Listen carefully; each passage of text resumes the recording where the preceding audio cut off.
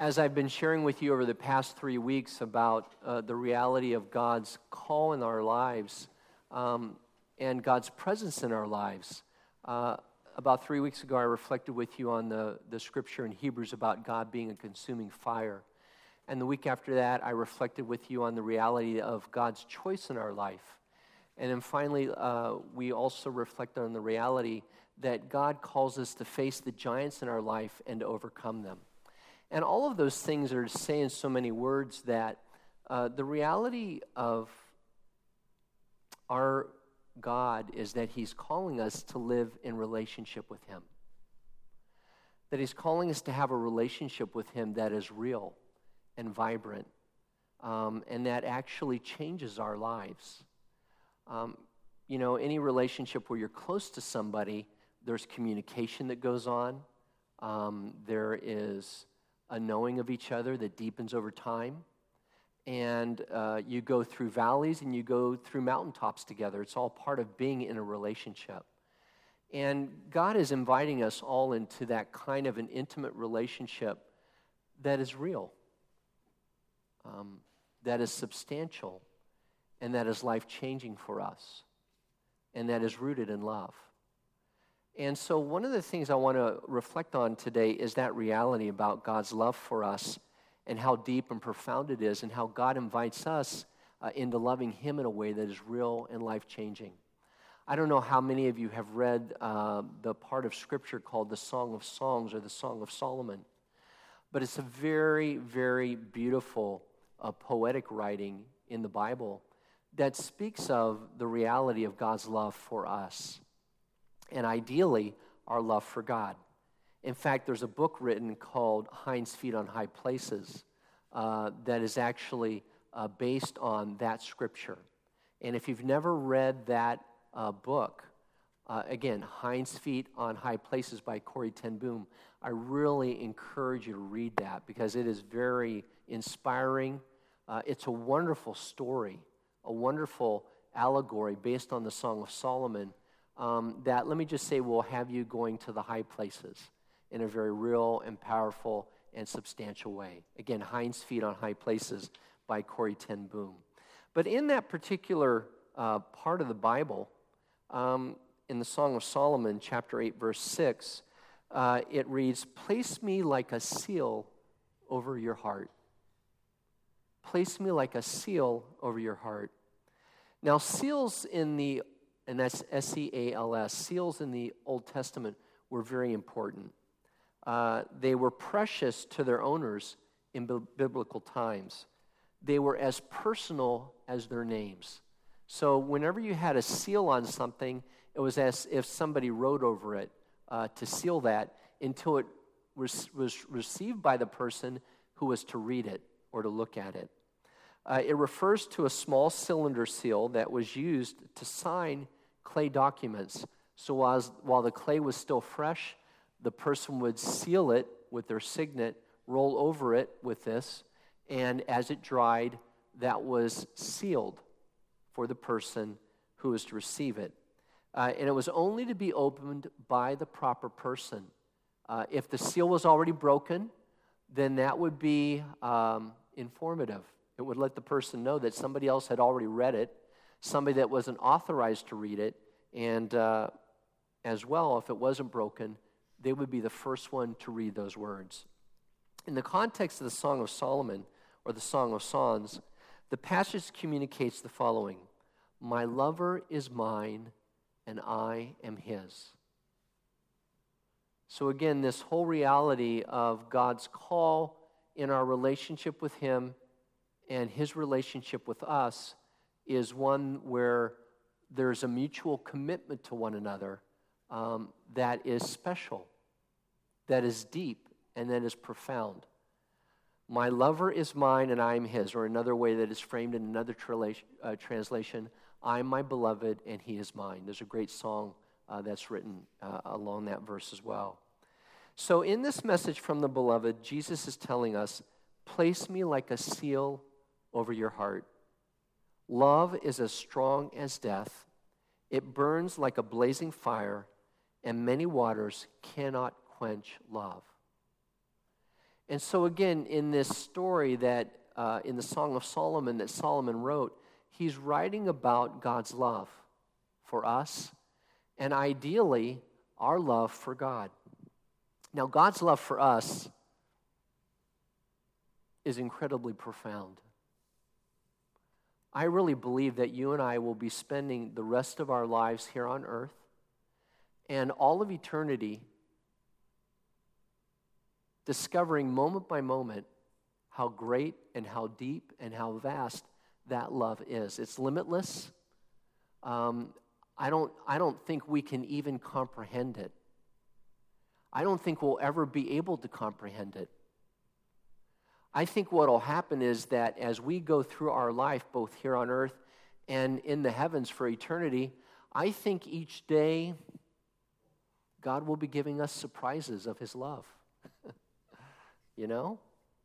God will be bringing us into deeper and fresher experiences of how great it is that he loves us, and also enabling and opening up our hearts to be able to love him even more deeply and profoundly. And that's what love is all about, isn't it? I mean, if our love always stayed the same, let me just say it, the relationship would become boring. That's what happens when things always stay the same and they're stale. You become bored, and you begin to look for something else that will get your attention and draw your attention. And that's sometimes happens in relationships. And that's why it's important that we have those moments where things are going along fine, but we also have those moments of discovery. Jan and I just celebrated 40 years in September. I know some people here at St. John's, often tell us, well, you're just getting started. And that would be the people that are celebrating 60 and 70 years. So, this is one of the few places in the world where I can say I'm celebrating 40 years of marriage, and some people just kind of yawn and say, man, you're just like, when you get to 60 or 70, come talk to me then, right? Right? And so even though we have been married that length of time, or maybe even some of you have been married for 60 or 70 years, the reality in a relationship is you're always discovering something new about the other person. Sometimes you talk about it, sometimes you don't. And that's another work of wisdom that happens over the years. Yeah, I'm just going to keep my mouth shut about that one and go to bed. Or maybe it's something you can celebrate about. And one of the great gifts in a relationship, I think, if you're going to survive, is to learn that your differences don't have to be a battle or something you argue and fight about, but ultimately you come to the place where you can laugh at each other, even if it's when they walk away. You kind of have a good chuckle about what happened. That's very important. And you see, that's how God's love is.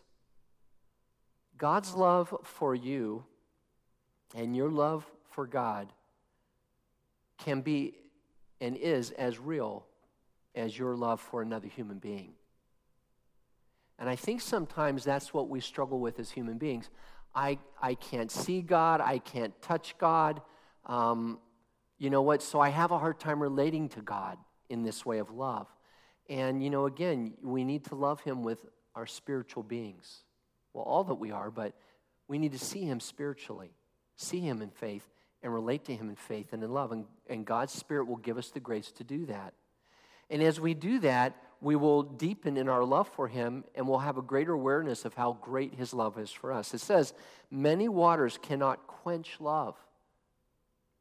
Love cannot be put out. And if love is really true and powerful, love is something that will grow over time. I used to think when I was younger that love was something that you could control.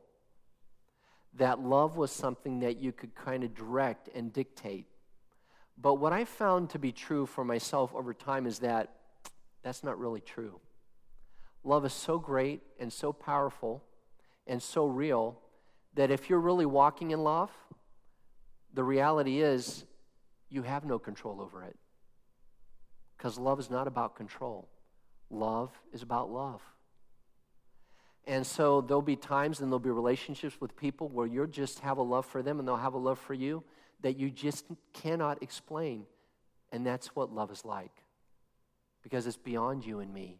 It's something truly that's a gift from God. Randy and Victoria were engaged to be married. And before their special day, Randy found out he needed a new kidney. And because he had been a diabetic since he was 12 years old. The doctor explained that only 4,000 kidneys are available each year for 36,000 that are needed. So the odds of him getting a kidney were very low, as much as he needed it. Family are usually the best hope for a match. Yet Randy's family didn't meet his profile. Guess who did? Victoria. 1 month after their wedding, her kidney was transplanted into her new husband. Victoria and Randy's love for each other gave one another life, literally. So as you and I celebrate the reality of God's great love for us and God's call to us to love Him with all of our heart and soul and mind and strength, as we reflect during this stewardship month of the first gift of stewardship, and that is the gift of our heart. That's where stewardship begins. That's where faithful living begins. That's where true love begins, is the gift of our heart to God. Let us remember the example of Randy and Victoria. That as Randy had a need for a kidney so that he could continue to live, Victoria was glad to give it to him so that they could share their love and their life in the days to come. Let us pray. Lord, we give you thanks that your love for us is great and that everything that you do in our lives has the touch of love about it. At times we may feel like you've forgotten about us. At times we may feel like you're angry at us. At times we may feel like you're a million miles away. But the real truth of the matter is, you love us in a very deep, and powerful, and transforming way.